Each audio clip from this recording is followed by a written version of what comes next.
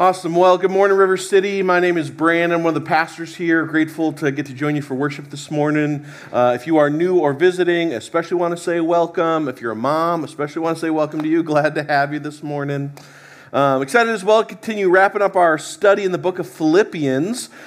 This week is our very last week in our study in Philippians, but don't worry if you've been gone or if you're just joining us for the first time, I'll catch you up before we dive into the rest of the book here. So, like we've been talking about from the beginning, Philippians is a letter that's written by the Apostle Paul to a church that he helped plant about 10 years prior to writing the letter. And it's a letter that's full of encouragement and thankfulness and joyfulness because the reality is that since the very beginning, this body of believers, this church in Philippi has been characterized by a love for God and a desire for others to know Him. They've been characterized, as we're going to see specifically this morning, by a sacrificial generosity with their finances. They've been characterized by faithfulness to the gospel and the Word of God, and honestly just a gratitude for Paul and his leadership and influence in their lives. And in fact, the reason why Paul's writing this letter to them now is because they sent somebody to go check on him in prison and to be able to provide for him, take care of him, whatever he needed.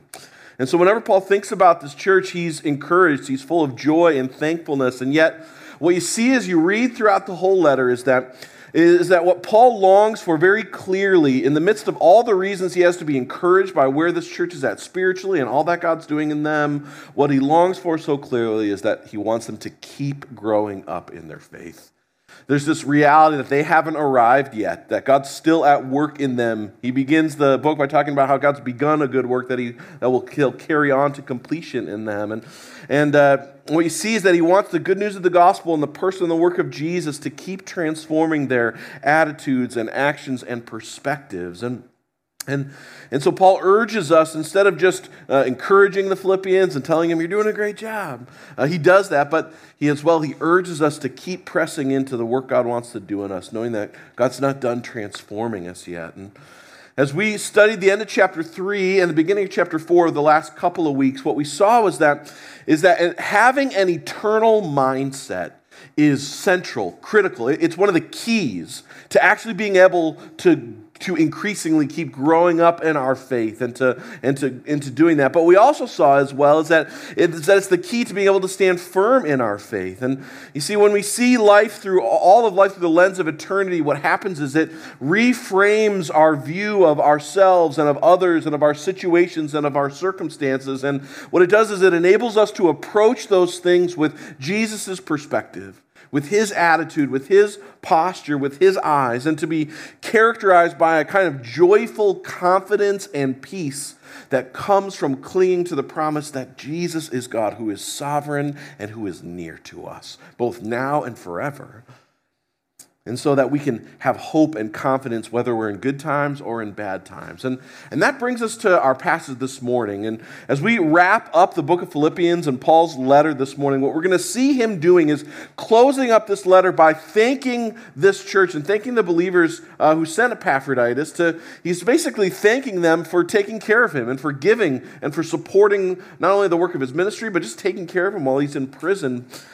But in the midst of him saying thank you to them and expressing his gratitude for their generosity and concern for him, what we're actually going to see Paul doing is doubling down on the reality that his joyful confidence in the midst of the roller coaster of life and ministry that he is on it doesn't come from relying on their resources. It comes from relying on God's resources. And he is full of gratitude for all of that they've done to take care of him and to show their concern for him. But he wants them to know that the thing that is the thing that keeps him even, the thing that allows him to have joy in the midst of every circumstance isn't their resources, it's God's. It's God's resources made known to him. And so what I want to show you this morning as we study is that when we're characterized by depending on God and his resources, what gets produced in us is both a deep contentedness, but also a sacrificial generosity. When we're characterized by relying on God and his resources, what gets produced in us is deep contentedness and sacrificial generosity. So, with that in mind, let's pray, and we'll dive into our passage this morning. God, thanks so much for our time together and our time in your word. And God, we just come humbly asking that you'd be gracious to speak to us through it again this morning. God, and I just feel, God, I'm just not as prepared as I need to be this morning, if I'm honest, and I need you to be shaping our time in your word. And so, God, I ask that, because our time relies on you and not on me, that this will be fruitful and good for us and for you and for your glory. And we just need you, God. And so we ask that you'd be gracious to speak through your word to us and to produce in us, as we respond to you, both a deep contentedness and a radical sacrificial generosity. And so we pray. Amen. All right, well, like I said, we're wrapping up Paul's letter. We're in Philippians chapter 4, verses 10 through 23 this morning. It begins this way. He says, I rejoice greatly in the Lord that at last you renewed your concern for me. For indeed you were concerned, but you had no opportunity to show it. And I'm not saying this because I am in need, for I've learned to be content whatever the circumstances. I know what it is to be in need, and I know what it is to have plenty. I have learned the secret of being content in any and every situation, whether well-fed or hungry, whether living in plenty or in want. I can do all this through him who gives me strength. Yet it was good of you to share in my troubles. Moreover, as you Philippians know, in the early days of your acquaintance with the gospel, when I set out from Macedonia, not one church shared with me in the matter of giving and receiving except you only. For even when I was in Thessalonica, you sent me aid more than once when I was in need. Not that I desire your gifts, what I desire is that more be credited to your account. I have received full payment. I have more than enough. I am amply supplied now that I have received from Epaphroditus the gifts you sent. They are a fragrant offering, an acceptable sacrifice pleasing to God. And my God will meet all your needs according to the riches of his glory in Christ Jesus. To our God and Father be glory forever and ever. Amen. Greet all God's people in Christ Jesus. The brothers and sisters who are with me send greetings. And all God's people here send you greetings, especially those who belong to Caesar's household. The grace of the Lord Jesus Christ be with your spirit. Amen. All right, so just to frame a little bit about what's going on in our passage this morning, Paul is writing this letter to the Philippian church from a prison in Rome. And really, the kind of prison he's kind of under house arrest. And he's currently chained to a Roman guard awaiting trial and the possibility of a death sentence. And when the Philippians hear about this, what happens is they send Epaphroditus. He's one of their leaders. And they send him on this long, treacherous journey to go check on Paul and bring him some financial support. And some of you are thinking, wait a minute, why would Paul need financial support in prison? It's isn't that kind of doesn't he kind of have stuff figured out? It's not great accommodations, but he's got something figured out at least. Why does he need financial support? And believe it or not, in ancient Rome, friends and family and humanitarians were the ones who took care of prisoners and provided for their basic needs like food and clothing, because the prison system did not do that, right? And so without the support of people like Epaphroditus and the financial resources that he brought from the church in Philippi, Paul wouldn't have really had any way to take care of himself and to provide for his basic needs. And so when he receives this gift that Epaphroditus brings on behalf of the Philippian church, and honestly just the blessing of his company and a friend to be with you in the midst of a situation like that, what you see is that Paul's not just grateful, he's really encouraged. He says in verse 10, I rejoice greatly in the Lord that at last you renewed your concern for me. He adds in verse 14, he says, it was good of you to share in my troubles. Basically, he's saying, guys, thank you for showing me how much you care. Thanks for showing that. It means a lot. And I really resonate with Paul's gratitude and thankfulness here. You see, because the reality is that it's one thing to tell people that you care about them, and it's another to show that care and concern. And I know ever since I broke my leg a number of weeks ago, I have been my family and I have been so blessed by the countless numbers of you who have reached out to us and to ask, how can you help? How can you serve? How can you care for us? And you've brought meals to us, or you've Ubered me around to various meetings, or you showed up way earlier than you needed to bring me to church on a Sunday morning, or whatever it might be. And I'm so grateful for the ways that you guys have cared for me and for my family in the midst of this season. And I just want you to know, like Paul does, it means a lot. I'm really grateful and really thankful for that. It's been an encouragement And so like me, Paul wants the Philippians to know how thankful he is for their concern and support. He wants them to know how grateful he is. But what he also wants to make clear to them is that it's not their support and their resources that are the basis for his joy. It's not their support and their resources that are the basis for his joy and his peace in the midst of all the things he's facing. He goes on in verse 11 to say, I'm not saying this because I'm in need, for I have learned to be content whatever the circumstances. And in saying that, what Paul's not trying to do is he's not trying to say like, oh, guys, you shouldn't have, right? And he's not trying to hide from them how bad the situation he is in. Like, he's not trying to mask it and be like, I don't want you guys to worry about me. Things are really doing great. I'm really fine. I didn't need anything, right? That's not what he's talking about. What he's saying is, listen, guys, I'm really grateful for you and the gift that you sent, showing your concern for me. I really am. But I need you to know that even if you hadn't sent it, I would still be okay. I'd still have joy. I would still have peace. He says, I have learned how to be content, whatever the circumstances. The word content is actually a combination of two words in the original language, one that means self and one that means satisfied or sufficient, right? So Paul's saying, I've learned how to be self-satisfied or self-sufficient. In other words, contentment is about this peace. It looks like it's about having a peace with what you have. It's the opposite of coveting. It's the opposite of endlessly longing after things and situations that you don't have. It's about being okay when things are not okay. There's this old Puritan minister named Jeremiah Burroughs. He wrote a book called The Rare Jewel of Christian Contentment.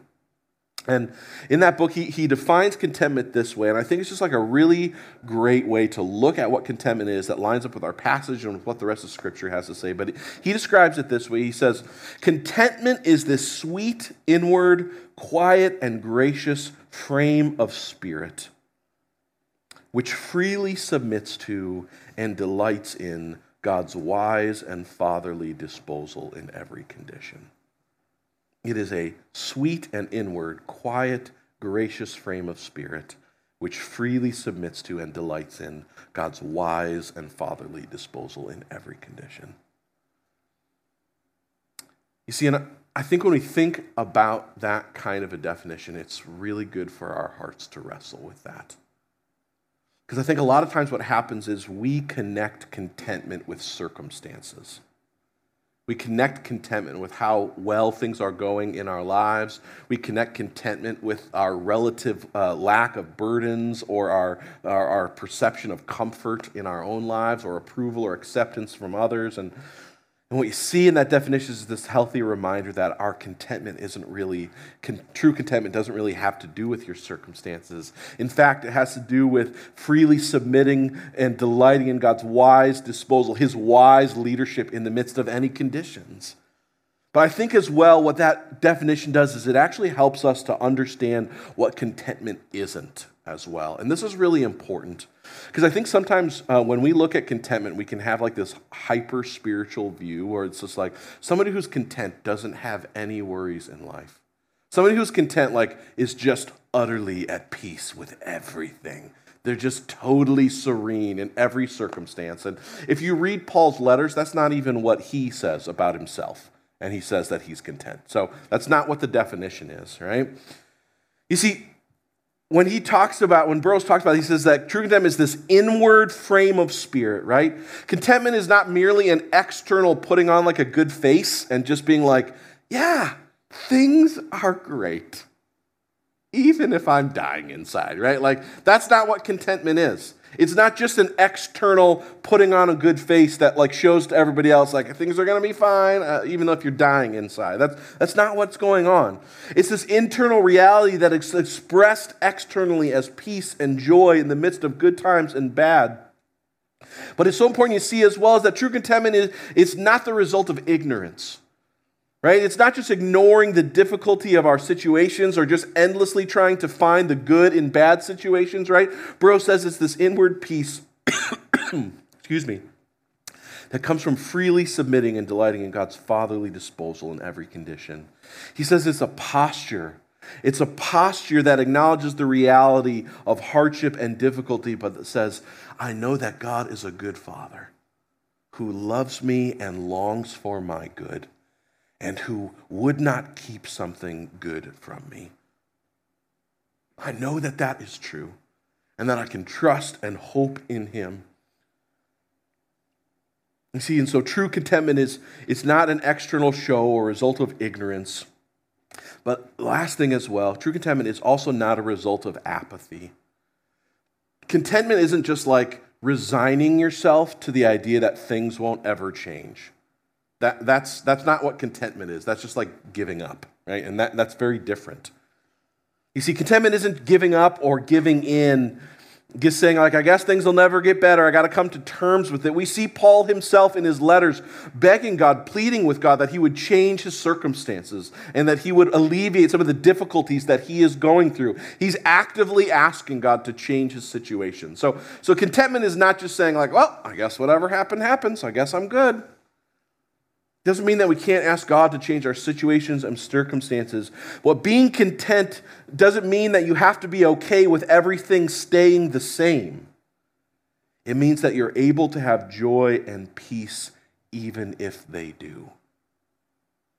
You're able to have joy and peace even if things do stay the same. And what Paul says is the rest of the passage, he says, I've learned how to have that kind of a contentment in every situation. He goes on in verse 12, he says, I know what it is to be in need. I know what it is to have plenty. I've learned the secret of being content in every and any situation, whether well-fed or hungry, whether living in plenty or in want. As you look at Paul's life, what you see is that he learned contentment over time. Contentment is learned. It's not an instant thing. I think we would all love to just instantly be like, oh, tomorrow I could be content. It'll just change. But contentment happens, it's a process that we learn in. It's a process that happens over time. And part of that process is by going through difficult things. It's clear, you look at Paul's life, he went through some stuff. He went through some difficult situations. You read 2 Corinthians 11, and you see that it says it this way. He's describing the difficult situations he's faced in life. He says it this way. He says, 5 times I received from the Jews 40 lashes minus 1. 3 times I was beaten with rods. Once I was pelted with stones. 3 times I was shipwrecked. I spent a night and a day on open sea. I've been constantly on the move, in danger from rivers, in danger from bandits, in danger from fellow Jews, in danger from Gentiles, in danger in the city, in danger in the country, in danger at sea, in danger from false believers. I've labored and toiled, often gone without sleep. I have known hunger and thirst and have gone without food. I've been cold and naked. Besides everything else, I face the pressures of my daily concern for all the churches. Paul's saying, I learned how to be content in the weeds, in the difficult things in life. But what you can't miss is that he also says, I learned how to be content in the midst of plenty. Now, I don't know about you, but that seems very counterintuitive to me, right? It seems like you get the learning to be content in the lack, in the need. You're like, get that, totally makes sense, right? That's hard. Those situations are difficult. But why would you need to learn contentedness in plenty and in abundance, right? Right? Being content when everything is going well seems like that's just like the natural result. Isn't that what that is, right? And Paul says, no, you have to learn how to be content when all is well, because here's the reality. The desire for more is a desire that never ends. Stories often told about the reporter who asked billionaire Nelson Rockefeller how much money it takes to be happy. He famously responded, just a little bit more. Like Rockefeller, we often feel like we need just a little bit more. We think, man, if only I had the boyfriend or girlfriend I was looking for, if only we were engaged, if only the wedding was finally here, if only we had kids, if only I had a job or a house, if only we had grandkids, if only we were retired. There's always something more. One pastor refers to this as the cult of the next thing. Says it's dangerously easy to get enlisted. It happens by default, not by choosing it, but by failing to resist it. The never-ending message of the cult of the next things is crave and spend and buy, for the kingdom of stuff is here. See, the reality is that instead of being satisfied with what we have, we are always craving for something more. We're always craving for something more. Paul knew that temptation well. He came from money. He came from prestige. He came from influence and the good life. And even after he had given all of that stuff up to follow Jesus and to be sent by him as a missionary around the world, what you see is that the very first person that he meets when he comes to Philippi, and the place where he does ministry for probably about a year out of the city of Philippi, is a lady named Lydia. She was a wildly wealthy businesswoman. And basically she plays host to Paul and the crew that's doing ministry out of there. And so Paul, while he's in Philippi, he is living the good life. After years of difficulty in ministry on the road, he was staying in the lap of luxury, doing ministry out of her home. And yet what you see is that he was able to leave all of that behind. He moves on. He's not stuck there oh, maybe we could raise up some other people to go off to Thessalonica, right? I really like it here in Philippi. No, he continues to go. He was able to leave all that behind and continue on to a path of life and ministry that would repeatedly lead him towards difficulty and even prison, because it wasn't his circumstances that were the source of his contentment. And see, that leads us to what Paul refers to as the secret of contentment, right? Stoic philosophers in Paul's day, they regarded contentment as one of the highest virtue. The idea that you could be detached from outward circumstances and have kind of all the resources in yourself to meet every situation. But what Paul says is that you can't actually have true contentment in spite of your circumstances on your own. You can't actually do that on your own. He says it takes a miracle of divine strength. You see, the key to Paul's contentment, the key to his self-sufficiency, his self-satisfaction, was actually a radical God dependency. He goes on in verse 13, he says, I can do all of this through him who gives me strength. He says, I can be in plenty and in lack. I can be in the midst of hunger and in the midst of plenty. I can go through all of these situations. I can do all of that, not in my own strength, because of him who gives me strength. This verse is one of the ultimately misquoted verses in all of the Bible, right? And people use it. They use Philippians 4:13 as God will empower me to do anything difficult in my life. I can accomplish whatever it is if I just trust in him. That's not, verse 4, Philippians 4:13 is not about success. It's about endurance.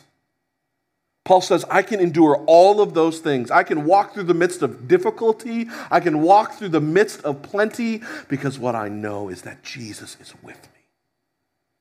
It's his strength in me that enables me to endure, not to accomplish, to endure in the midst of good and in the midst of difficulty, in the midst of strengths. He goes on in verse 19 to add this. He says, I know that God will meet all your needs, his needs included, according to the riches of his glory in Christ Jesus. You see, contentment is not about being satisfied in the gifts. It's about being satisfied by the giver himself. That's at the root of what contentment is about. That's why Paul is able to be in the midst of lack and still have joy and peace and contentment, because the giver is the one who he's satisfied with. And that's why the reason why in the midst of plenty and abundance, he can leave all of it behind, because what he's satisfied in is the giver, not the gifts. You see, what Paul gets is that Jesus is not merely the means to an end. He is the means and the end himself. That he empowers us to be satisfied by him. He enables us to see him as the thing that really satisfies and that really gives life, that really fulfills, that really fills the need in our heart. He enables us to be full of him. And when you have him, to realize that he is what you really need. You see, when we come to Jesus, we receive forgiveness of our sins through his death and his resurrection, and we get the promise of eternal life with him, and we receive the promise that he's never going to leave us or forsake us, and that he will help us through all of the trials in life, that he is always with us. What you see is that when you have Jesus, you have all you need. One commentator put it this way. He said, experiencing Christ as more valuable and more satisfying than anything in this world is the secret of contentment in plenty and hunger. Experiencing Christ as more valuable and satisfying than anything in the world is the secret to contentment in plenty and hunger. It's not just knowing that, it's experiencing it. You see, and what Paul says is what happens when you get that, when you experience the satisfying fullness of Jesus, when you see that he is the thing that you need, that enables you to endure plenty and lack, what happens is that you'll not just be content, but that your contentedness in God will overflow out of you in a sacrificial generosity. It is the natural result. When we are content in God, what happens is what overflows out of us is sacrificial generosity. You see, Paul's not writing to the Philippians about contentedness in every situation because they don't understand it. He's not writing to them like, you guys don't know what this is about at all, so I need to help you, I need to tell you because you're messing up. No, if anything, it's a reminder to them because they've shown since the very beginning that they get this. Paul says it this way, verse 15, moreover, you know that in the early days of your acquaintance with the gospel, he says, since the beginning, since you became Christians, since you found out who Jesus was and all that he's done, since the very beginning, he says, when I set out from Macedonia, not one church shared with me in the matter of giving and receiving except you only. For even when I was in Thessalonica, that's just the very next town over, it says, you sent me aid more than once when I was in need. You see, the gift that they sent with Epaphroditus, that wasn't the first time that they had sacrificially given so that the gospel could go forth. They had been doing it from the very beginning. And not just out of their abundance, but in the midst of their lack. Paul writes about these Macedonian churches, or he writes about Philippi, the church here in 2 Corinthians 8 this way. He says, in the midst of very severe trial, their overflowing joy and their extreme poverty welled up in rich generosity. He says, for I testify that they gave as much as they were able and beyond. Entirely on their own, they urgently pleaded us for the privilege of sharing in the service of the Lord's people, and they exceeded our expectations. They gave themselves first of all to the Lord, and then by the will of God also to us. You see, what Paul's saying is that in response to the gospel and the message about all that God had given them, what happens is they give themselves back to God wholeheartedly. They were content in him, not in their circumstances. It says, in the midst of their severe trial and extreme poverty, they overflowed with joy that welled up in generosity. There's so much about that sentence that doesn't make sense. It's credible. You see, out of their overflow of their joy in the Lord, what came out of them was a sacrificial generosity towards the work of his kingdom. And not just once. Over and over and over again, what you see is that the Philippian church was characterized by sacrificial generosity. It wasn't a drive-by act of kindness, right? Their gift they sent to Paul wasn't like we got him off our back, right? It was what they were characterized by. And you need to see this as well. It wasn't, their pattern of generosity was not something that they were using to try to get something from Paul or from God, but because they knew they had already been given everything they needed. That's why Paul says that their gift is a fragrant offering and an acceptable sacrifice that's pleasing to God. Right? God sees the heart. He knows exactly why we do the things that we do. Right? And if their motives were like, we're trying to manipulate Paul so he'll spend some more time with us. We're trying to get God to get on our good side, right? God would not look at that as a pleasing sacrifice, right? That's manipulation. That's not worship. You see, but that's not the reality. For them, it was worship. Their generosity, their sacrificial generosity was not an attempt at manipulation. It was a response to and an outworking of being grateful for the gospel and being content in Christ. Church, here's the reality. Generosity is one of the best indicators of our contentedness in Christ. Generosity is just one of the best indicators of our contentedness in Christ. If you are not content in Christ, you You will hoard your money and your time and your resources because you will need those things to be at peace. You will need those things to have joy. But if you're content in him, what happens is those things are not capital N needs. They become tools that you get to use for God's kingdom and his purposes.